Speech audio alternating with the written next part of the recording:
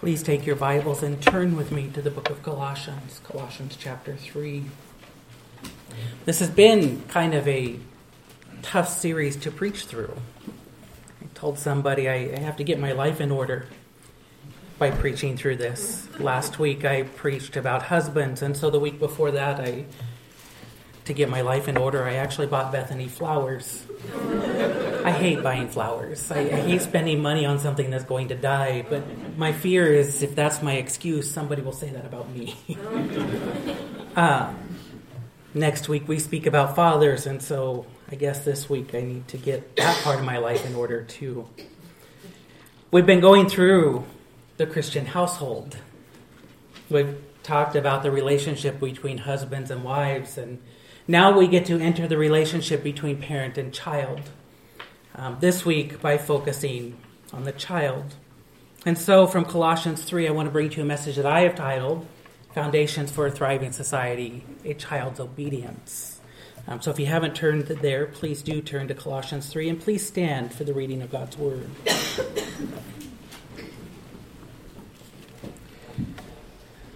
Colossians chapter 3, and like I've been doing, I think I'm going to start reading in verse 17 once again.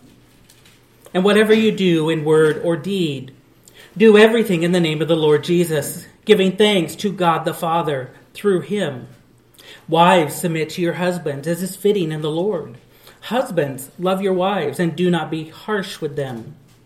Children, obey your parents in everything, for this pleases the Lord. Fathers, do not provoke your children, lest they become discouraged. Bondservants, obey in everything those who are your earthly masters, not by way of eye service as people pleasers, but with sincerity of heart, fearing the Lord. Whatever you do, work heartily as for the Lord and not for men, knowing that from the Lord you will receive the inheritance as your reward. You are serving the Lord Christ. For the wrongdoer will be paid back for the wrong he has done, and there is no partiality. Verse 1 of chapter 4, Masters, treat your bondservants justly and fairly, knowing that you also have a master in heaven. You may be seated. Earlier this week, I was walking in the San Diego Safari Park with a friend of mine, and we were attempting to have a serious conversation about some recent events that had gone on in his life. Anytime a person enters a place like that, you expect you're going to encounter families, meaning not just parents, but children. And while it was slow because it was the middle of the week, indeed, that's what we found. We saw a lot of parents with their younger children and younger kids. And so it was not uncommon for us to be interrupted by children moving about. And at one point, during the midst of a conversation, a young child kept coming up to us several times, just kind of trying to explore and see what was going on. It indeed distracted us. It interrupted us. And joining in, the mother apologized just profusely. But for my friend and I, the child really was of no bother. It did not matter to us. In fact, I think both of us were pleased to see children and observed that they were learning and having fun. And so again, the child was no bother to us. Later on in that day, though, knowing that I was coming to this text in Colossians, verse 20 of chapter 3, I began to think about children obeying parents and just our thoughts about children in general. I thought about the various encounters we have. Specifically, as we were walking through the park, just how frequently my friend and I were disrupted in some form or another. And again, it didn't matter. Never was it an annoyance. Never did it aggravate me. What did strike me is that the day before, as I was traveling and had this longer layover at an airport, I wanted to get some work done. And knowing the various clubs and lounges that are available to me, I chose one in particular. It had many benefits, unlimited food, unlimited drinks, unlimited Wi-Fi. But I didn't choose the club for that. I chose the club because of its one policy: no children. How can I reconcile one day going to a place because it has no children, and yet the next day be okay with children? And that's where my thoughts began to go. It occurred to me that at different times, at different situations in our lives, we view children differently. If we are joyful, then we look upon children and see them as being enjoyable in our lives. If we're busy, they're an inconvenience. If we're working and they can work with us, then they're useful. And if they are helpful, then they are appreciated.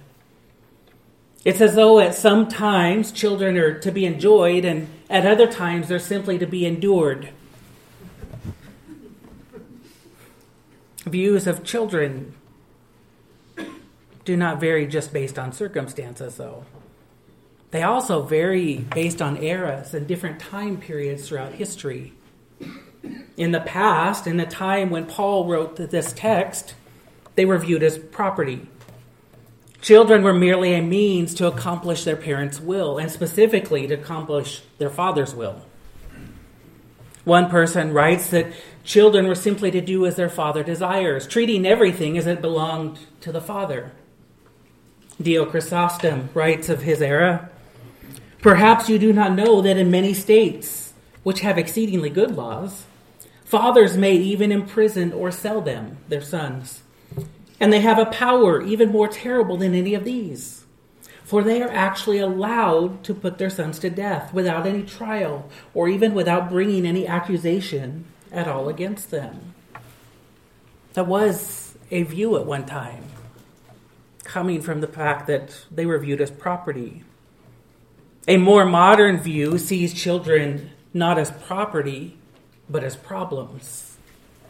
They're a disruption to life at times, and they cause us grief.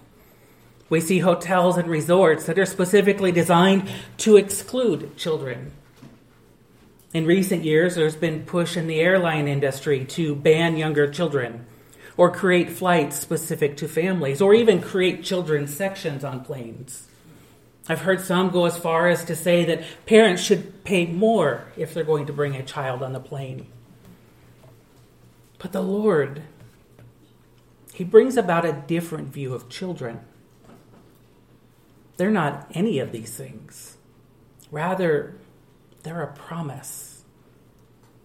Psalm 127 says that children are a heritage. We see in Genesis that to Abraham, he was blessed by the Lord through a promise of a child. And indeed, eventually he had the provision of a child. To Mary in the New Testament, the promise of a child was the means of imparting salvation to the world. Children are the fulfillment of the Lord's promises. As believers, then, we look upon children not as property, not as problems, but as promises. Much like the Lord's design of men and women and husbands and wives, mothers and fathers, children are part of that plan as well. They ensure the continuity of life until the return of Christ. They tell us that life will go on, that there will always be people here until Christ returns. If the family is the basic structure of society, and society's success is dependent upon the family's success, as I keep trying to say each week, then we must consider how children play into that success as well. By definition, the family does not include a husband and wife alone. But if the Lord chooses to bless a certain couple, then indeed it includes those children. And so we cannot look at children as a mere afterthought. They're not an inconvenience to our plans, but rather they're indispensable to the Lord's plans. Children are essential to His plans. They're essential in terms of how they're obedient to the Lord. And that's what we see in our text. Obedience is not merely a demand because it makes life easier. What we'll see is that obedience is how the Lord is accomplishing His will. I don't think I'm out of line, actually, to say that obedient children are a sign of a successful society. And to the contrast, disobedient children are signs of a society that is failing. In his book, A Well-Ordered Family, Cotton Mather writes, "This is very certain. There is no point of religion more certainly and commonly rewarded with blessing in this world than that of rendering unto parents the dues that pertain unto them. A signal prosperity, even in this world, usually attends those children who are very obedient or serviceable unto their parents. To those who obey the commandment of their fathers, thus says the Lord of hosts, they shall stand before me forever." And so we come to our text this morning in Colossians 3:20, and we read, "Children, obey your parents in everything, for this pleases the Lord." As we look upon that text, I want all of us, whether parent or child, to see not merely the importance of obedience, but I want us to see how crucial it is to the Lord's ordering of society and his plan of salvation. And so I want you to note 4 points and 4 aspects of this decree to obey parents. I want you to note first the stipulation of the decree. From the outset, the condition is very clear. Children, obey your parents. There's not a lot of room for misinterpreting that verse. From life to death, the relationship between parent and child is a very special one. At birth, as set forth by 2 Corinthians chapter 12, it is expected that parents will indeed care for their children, and they will do so physically, emotionally, financially, and spiritually. And then in a letter to Timothy, specifically his first epistle to Timothy, Paul reverses that role. In a parent's later years, it is not the parent taking care of the children, but rather it is the children now caring for their parents as they become elderly. And so we have this unique relationship between parent and child. In the earlier years, while parents care for their children, the expectation then is that children will obey their parents. Obedience is a virtue of excellence. It's considered to be a very good thing. To the contrary, the lack of obedience, disobedience, suggests something else. Look at 2 Timothy chapter 3. Verses 1 and 2 just simply say, "But understand this, that in the last days there will come times of difficulty. For peoples will be lovers of self, lovers of money, proud, arrogant, abusive, disobedient to their parents, ungrateful, unholy." The next verse continues on with that list, but I think you see what I'm getting at right there. Notice what it indicates. That disobedience to parents is a sign of the Lord's return, that it is imminent, as a sign of the last days. Disobedience is a serious sin, and we know it's serious because it's evidenced by the harsh discipline that it receives in Scripture. Read with me Deuteronomy chapter 21, verses 18 through 21. Deuteronomy chapter 21, it says, "If a man has a stubborn and rebellious son who will not obey the voice of his father or the voice of his mother, and though they discipline him, he will not listen to them, then his father and his mother shall take hold of him and bring him out to the elders of his city at the gate of a place where he lives. And they shall say to the elders of his city, 'This is our son. This our son is stubborn and rebellious. He will not obey our voice. He is a glutton and a drunkard.' Then all the men of the city shall stone him to death with stones. So you shall purge the evil from your midst, and all Israel shall hear and fear." First off, see what happens where disobedience leads. It ends up being a wayward path. As a parent, this captures one of my greatest fears. I certainly don't enjoy my child's disobedience, but disobedience is not my primary concern in one sense. My greatest fear is that by not learning to obey me, my children will turn their back on the Lord. And that's what we see. And then notice the text. Not only does that child end up on a wayward path going away from the Lord, But then we see the consequences. It says they will stone him. And then verse 21 says, so that you purge the evil from your midst. That's how disobedience is described. It is described as evil. Exodus 21:5 indicates that for striking a parent, a child can receive a penalty of death. How could a good and loving God subscribe or sanction such a harsh penalty? Because disobedience is a severe sin. First, parents have been delegated the Lord's authority to care for their children. It is by this means that the Lord is seeking to provide for children and to raise them up to maturity.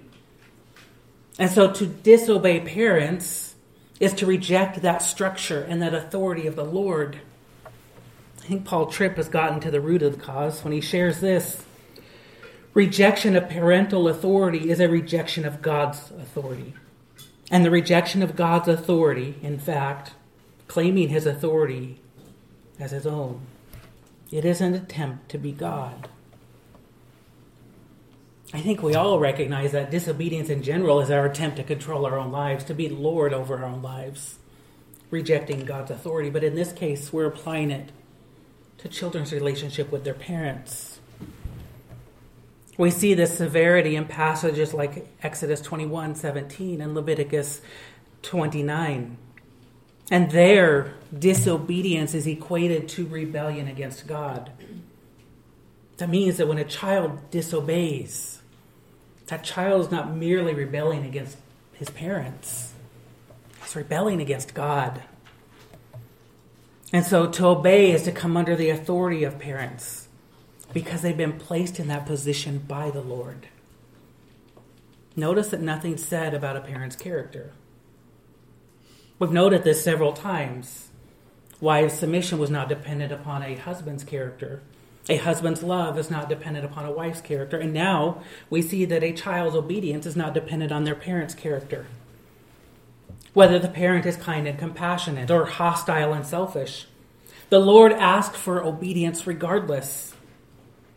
It may be that one parent is affectionate, while the other is really a little more mean. The call for obedience is equal for both.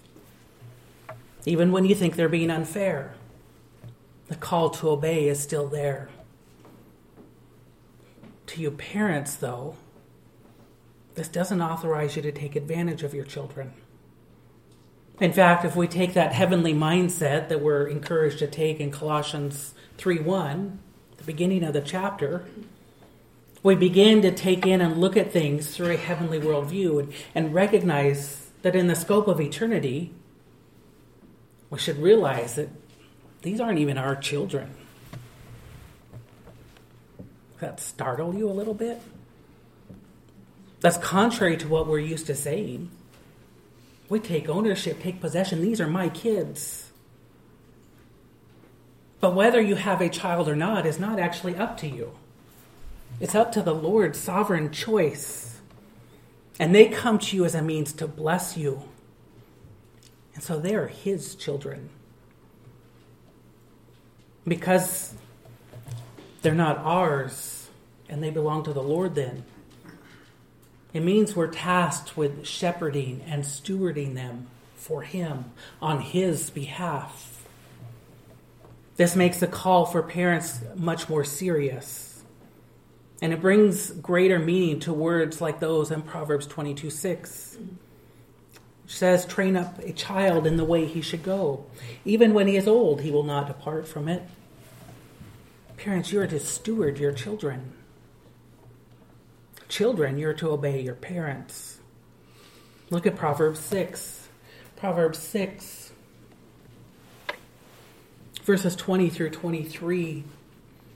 My son, keep your father's commandment, and forsake not your mother's teaching. Bind them on your heart always. Tie them around your neck. When you walk, they will lead you. When you lie down, they will watch over you. And when you awake, they will talk with you. For the commandment is a lamp, and the teaching is a light, and the reproofs of discipline are the way of life. Satan finds no delight in a child's obedience. We know that he will do whatever he can to hinder that and to cause children to disobey. That just means children then need to be prepared and be ready even more, seeking to overcome Satan's will by instead obeying God's will, which is to obey parents. We may not like that, or children may not like that, but we have to recognize what's taking place here. That again, this is the Lord's will for bringing them to maturity. And what parents are doing is establishing, for lack of a better term, a safe zone for children to grow. I just say that with this rule, they may establish a pillar or a fence post. And then they implement this rule and this rule. And when you connect them, you have this area. And they've created a zone for you to run within. Within that zone, there's a lot of freedom. At the same time, it gives you a place, it gives the children a place that is secure to see what works and what doesn't. As an example, parents could say, don't run in the street. And that establishes one of those pillars. You can run all you want, wherever you want in that zone, just not beyond into the street. That way, if you run, if you hit a wall or something, sure, it will hurt, but it teaches you a lesson. If the wall hurt, how much more would the car hurt if I had ran into the street? If they hadn't given you that barrier, the first time you run into the street and meet a car, the consequences could be catastrophic. It could be death. What they've done, or what parents have done, is given a place for children to learn that lesson without such a high cost. And so the text, children, obey your parents. It comes from a good God who intends it for a child's goodness. And that's the stipulation of the decree, to obey. I want you to note, second, the scope of the decree. The scope of the decree. So that the Lord may be exalted, his decree is exhaustive. The Lord's command here is extensive. It covers so much, though, because it's meant to show who God is. This command to obey, it's made difficult by that one word, everything. Most of us struggle to obey one thing, let alone all things. And yet it is in all things that children are to obey. The Lord's word here does not set any regulations about what to obey. So a child can't say, I have to obey this, but not that. It's not like he's giving a list and the child can say, okay, I have to wash the dishes and I have to clean my room, but mow the lawn, that's not on the list. No, it says everything. Neither does the Lord set limits. It's as if to say, you only need to obey 5 times a day or 1,000 times in your lifetime. We don't see that. And the Lord does not set parameters so that a child only obeys when he or she feels like it or when he or she is inspired to do good. No, the Lord declares in his word, children, in all things, obey your parents. Because of the totality of that word, everything, obedience is not optional. It's required. There is only one limitation upon obedience. And it's the same principle that we talked about with a wife's submission. We discussed it 2 weeks ago, that principle found in Acts chapter 5. And it is there that the apostles, they've been arrested a couple of times for proclaiming the Lord's word. In fact, they've been found in violation of that prohibition. And twice now they've been called before the high priest. And the council, the high priest of this council, has only one stipulation on them. Do not teach in the name of Christ. And then Peter responds in Acts 5:29, we must obey God rather than men. That statute applies to all Christians at all times. That means that it applies then to children's obedience as well. Because God is Lord, because he is Lord over all priority is given to him first and foremost. And so a child must ensure that indeed they're obeying the Lord's statutes. This is the only time, though, when a child may disobey his parents, when it compromises his obedience to the Lord. As parents, hopefully we're not asking them to compromise their obedience, especially because the younger ones still don't have the discernment. We're supposed to be teaching them the Lord's statutes. And so the Lord is asking children to obey in everything. Everything seems extreme. It's easy for us to argue that the Lord is being too stringent, and yet the strictness of this requirement is essential to the growth of children. Given the ability to not obey in one thing, it becomes easier to not obey in the next thing. It's like Pharaoh, whose heart was hardened when he wouldn't release the Israelites. With each resistance, his heart becomes more and more hardened. In the same way, a child who disobeys begins to harden his heart. Over time, that heart becomes calcified and so hard that it's not influenced by anything. Obedience to parents is just a training ground for greater obedience. Obedience in school, obedience in work, of course. But most importantly, eventually, obedience to the Lord. Surrendering to parents is a means to prepare children for total surrender to the Lord. And the Lord desires hearts that are soft and moldable, willing to submit to Him as Lord, so that that heart may be conformed to Christ. But a heart that is hard and unbreakable will not yield to the leading of the Spirit. And so this call to obey in everything is critical because it is preparing a child's heart for the Lord's work in their lives. And so we could say that the scope of the decree is exhaustive now, so that by obedience he may be exalted in a child's life later. I want you to note third, the structure of the decree. The structure of the decree. Chrysostom writes, this is a different Chrysostom that I spoke of or quoted earlier. That was Dio, a speaker and a philosopher and historian of the Roman Empire. This is John Chrysostom, who lived about 250 years later. He writes, "See how Paul would have us live not only according to natural principles, but prior to this, according to what is pleasing to God." That is the structure that we see here. Children, obey your parents in everything, for this pleases the Lord. The natural conclusion of the command to obey parents is to do so because it would please parents. That's not what Paul writes. Certainly a parent is pleased when his or her child obeys. I dare say anybody is pleased when their will and their directive is obeyed. That's implied by the text, but that's not what's written.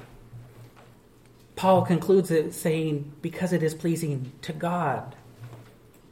That one phrase is the framework for the Christian life. This is how every Christian should structure their lives. Everything a person does, says, or accomplishes is determined by whether or not it's pleasing to the Lord. We saw this in Colossians 3:17. And whatever you do in word or deed, do everything in the name of the Lord. It's not about pleasing people. Although we could say or expect that if the Lord is satisfied, people are usually satisfied too. It's about pleasing the Lord. Turn with me to 2 Corinthians chapter 5. 2 Corinthians chapter 5.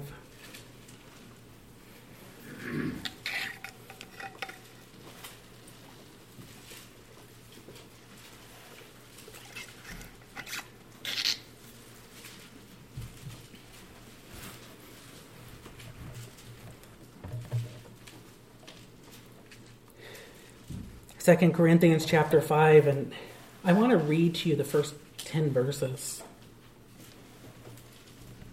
They say, for we know that if the tent that is our earthly home is destroyed, we have a building from God, a house not made with hands, eternal in the heavens. For in this tent we groan, longing to put on our heavenly dwelling. if indeed by putting it on we may not be found naked. For while we are still in this tent, we groan, being burdened, not that we would be unclothed, but that we would be further clothed, so that what is mortal may be swallowed up by life. He who has prepared us for this very thing is God, who has given us a spirit as a guarantee. So we are always of good courage. We know that while we are at home in the body, we are away from the Lord. For we walk by faith, not by sight. Yes, we are of good courage, and we would rather be away from the body and at home with the Lord.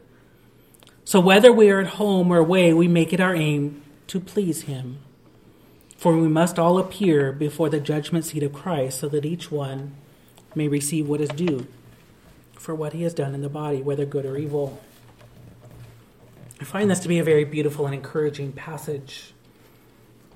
And I just want to draw out and look very quickly, noticing how he compares our earthly dwelling with our heavenly one. One is described as nothing but a tent, something that is temporary in nature. But the other is described as a permanent building. It is this permanent place in heaven that is our dwelling. It is there where we are most secure, longing to be because it is where we belong. But for now we reside here on earth, a temporary place. And so we're away from home. And then look at verse 9. So whether we are at home or away, we make it our aim to please him. We once again see that the intention of the Christian life is to please the Lord.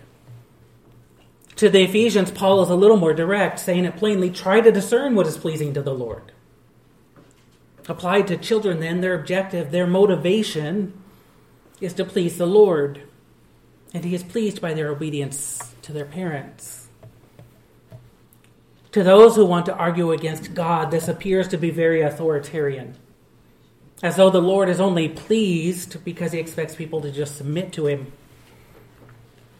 But there are very practical reasons for God to be pleased by obedience.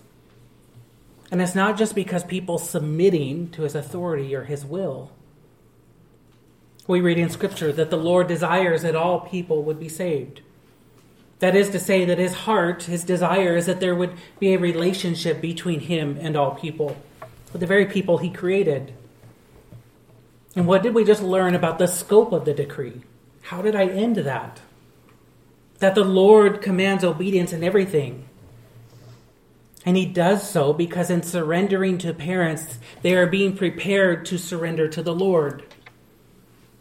That is, obedience to parents is meant to lead a child to a relationship with the Lord.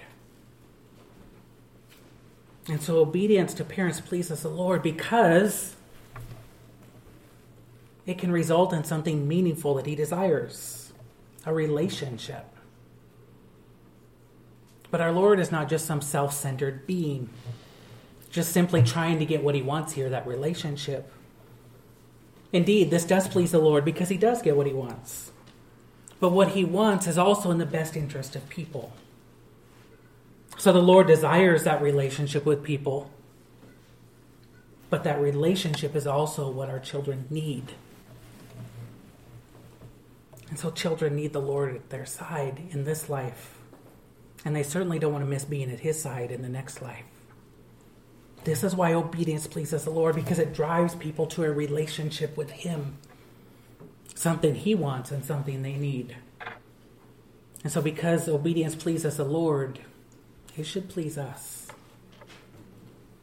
And so I want you to know finally the source of the decree. The appeal for obedience here is both acceptable and possible, because it is sanctioned by the Lord. Though the letter was written by the hand of Paul, it is decreed by the inspiration of the Lord. The call for obedience here doesn't come from parents, although it would be natural for parents to be the one to demand obedience. If it were, though, we could accuse parents of acting only in their best interest. In fact, that was a common accusation of mine against my mom. You only had me to do the work for you. But because this call comes from the Lord, We can't accuse our parents or the Lord of acting in their interest. If the parents had said, you need to obey me, then we might say, well, you're acting in your interest. But no, the Lord said it on their behalf. And the Lord doesn't say, obey me. He says, obey parents. So we know that he's not acting just in his interest. In fact, because God is the very source of the decree, it gives both parents and children confidence in the excellence and the virtue of this command. And because this decree comes from God, its importance is best understood when we understand who God is. Think about who God is. Think about who he is and what that means for this text and the call to obedience. Just meditate briefly upon the character of God. First, our God is good. His nature is good, so that all that he does will be in accordance with that goodness. He will never do anything that opposes that goodness. And so if God is good, never acting contrary to that goodness, then we can trust that the call to obedience here is also about God's goodness and will bring about God's goodness in a child's life. The Lord is not only good, he is perfect. And the Lord will never compromise his imperfection by initiating something that's imperfect. Colossians 3:20 here is it's a manifestation of the Lord's perfection, meant to lead children towards perfection. We also know that the Lord is all-wise and all-knowing.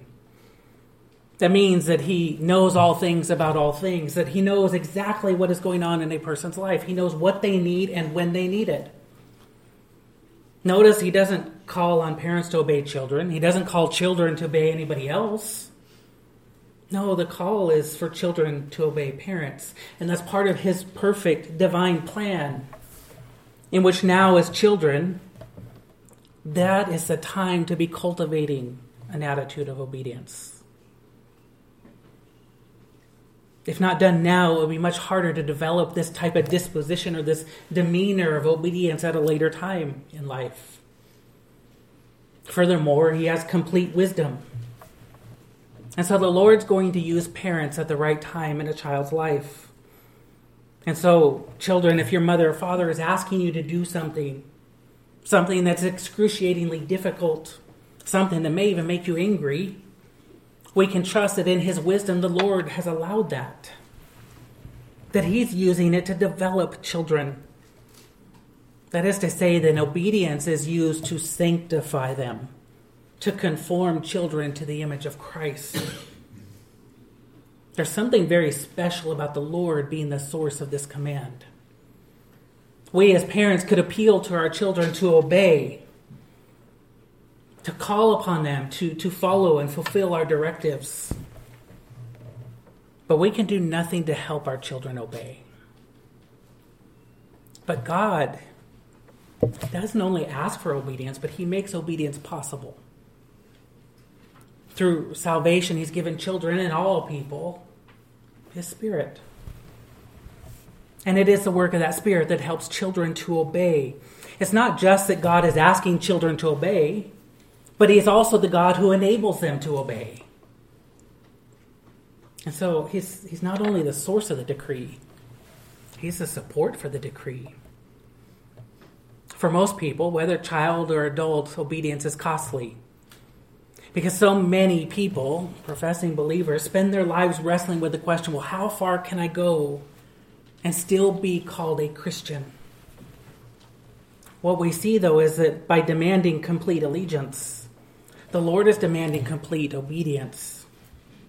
For any believer, his call is of total obedience to himself. But here, for children, his call of total obedience is to their parents. Obedience to the Lord begins with obedience at home. One of the authors for the Daily Bread once wrote, might have even been recently, I don't know, said, every conscientious parent recognizes how difficult it is to exercise his God-given authority when it is tested. The pressure to give in can become overpowering. And then he goes on, the author, to speak of a mother who had a trying time with a child who it seemed was trying to do his best to make it his life's ambition to disobey every directive that she gave. And so it says she came to a point when she couldn't handle the hassle that resulted whenever she said no to her young son. And after an especially trying day, she finally flung up her hands and shouted, "All right, Billy, do whatever you want. Now let me see you disobey that." Obedience is part of the Lord's will, though. It's not for the sake of just authority. It's the sake for salvation. Training a child to surrender to his or her parents is preparing that child to surrender to his or her Lord. The Lord suggests that if we love him, we will obey his commands. John writes in his first epistle that if we love God, we will obey him. And if a child loves God, then that child will obey his parents. Let's pray.